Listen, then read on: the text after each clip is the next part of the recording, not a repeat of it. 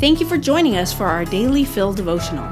Take a moment to pray and ask God to prepare your heart to hear from Him. Hi everyone, it's Deb Hill again, and today I'm reading Pastor Ryan Paulson's devotional titled Faith to Leave. The scene reads like a script for a movie. A wealthy father's son is sick, so sick that even the best doctors cannot help him. So when the official hears that Jesus is in a nearby town, he travels 25 miles to try his best to talk to Jesus into coming with him to heal his son.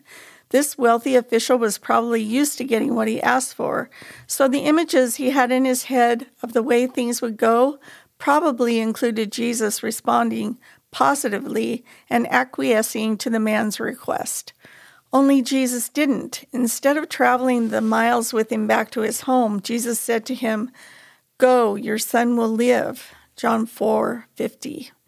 If I were the wealthy official, I would have responded, "Go with you? You're coming with me." After all, that's what he wanted. That's what he initially believed was needed for his son to be healed.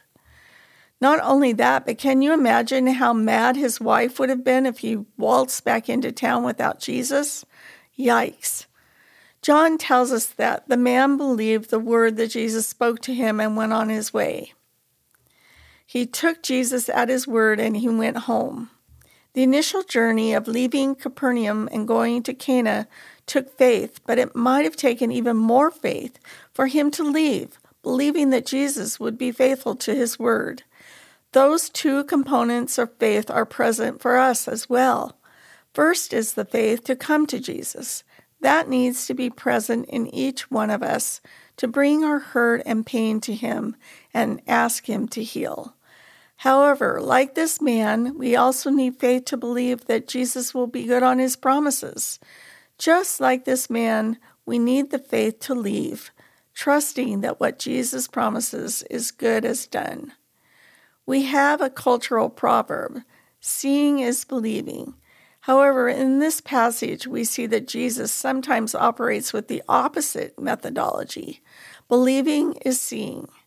Sometimes our sight follows our belief. Sometimes we need to leave before we see the provision firsthand. What is one promise of Jesus that you are clinging to today? What would it look like for you to take Jesus at his word, just like this official did? Thanks so much for listening today, and have a great rest of your week. Daily Fill Devotionals is a ministry of Emmanuel Faith Community Church. If you'd like to learn more about our church, read more devotionals, listen to our sermons, or give to our ministries, please visit efcc.org.